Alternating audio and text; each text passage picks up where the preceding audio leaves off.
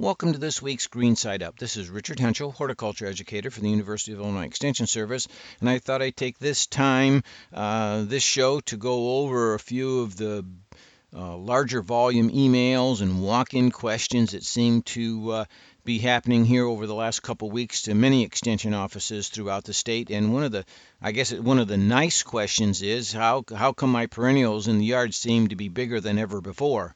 Well, that's really a function of the fact that we've had all the rain, and for some of us, we've been cursing all the rain, but for others, and for plants certainly, it's the very reason landscape plants have grown so well, and that water and then all the other cooler temperatures that perennials really prefer. So normally, as the rain shuts off and the weather dries, the perennials stop growing. It's just the fact that we've continuously had good growing conditions for most of our perennials, that they have grown as large as they are. So you will see that typically in a lot of landscapes throughout Illinois where the rain just did not slow down or shut off for the longest while. It's the same reason why in many landscapes that our landscape plants seem to have grown much larger. And I'll qualify that and say those that weren't harmed by the severe cold weather anyway. We have had just that good condition, that perfect storm for growth, if you will, that's allowed both our perennials and many of our landscape plants to just grow very, very well and strong this spring. Keep in mind that when the weather does shut off, chances are they'll quit growing. But in the meantime, enjoy the bloom, enjoy the growth. One of the other questions that we've had, of course, has been, we know about the cold weather. We know what cold weather does, and we know some of our plants being maybe marginally hardy for different parts of Illinois, and depending upon the temperatures that have come through and we're still maybe going to have whatever here, the likelihood that all of them will recover from the cold weather is probably not a realistic thought.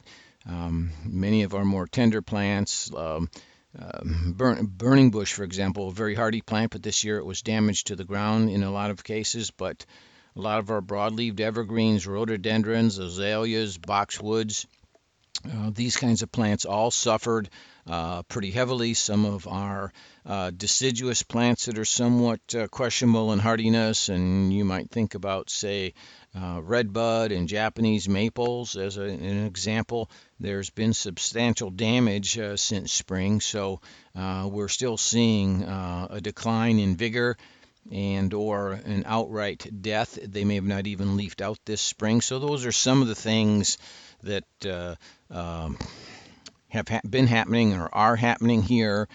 And then one of the areas that we always get questions about, when we talk about vegetable garden, we try to address getting our vegetable plants in at the right time, because we hear about the very hardy and the frost tolerant and the tender and the warm loving vegetables and getting them in the ground at the right time.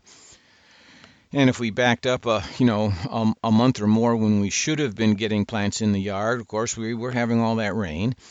And a lot of us, used the term we all understand, mudded our plants in. We went ahead out there and dug the best hole we could in the heavy, wet soils, and maybe used a little dry dirt that we snuck out from underneath a shrub, or maybe we used potting soil, and we planted our transplants. Well, now as the conditions have continued and the soils have changed in their moisture content, a lot of the vegetable area where we worked when the soils were wet have cracked terribly. And will that really impact the transplants? Well, not the transplants in particular, but if you sowed anything by seed and then the ground crusted over as hard as it did, seedlings have a very difficult time coming up. So you may have to reseed some of that in a better soil at a better time. In terms of the major cracks that we helped create by planting into those muddy situations, freezing and thawing this winter is going to probably remedy that and recreate good soil structure. we can cover those cracks and crevices with compost out of our bins, a good quality organic matter that we purchase by the bag or in bulk. And those are some of the ways we can work that. Usually if you try to work the soil, those clods just come out in great big chunks, and you might take your transplant or your vegetable plant with it or expose more roots than you should. So it's important that we deal with that in a timely manner if we can. But when all else fails, the freezing and thawing of the coming winter will probably restructure that soil for us. So this has been Richard Hentschel with this week's Green Side Up. It's always a pleasure, and I'll be back again real soon.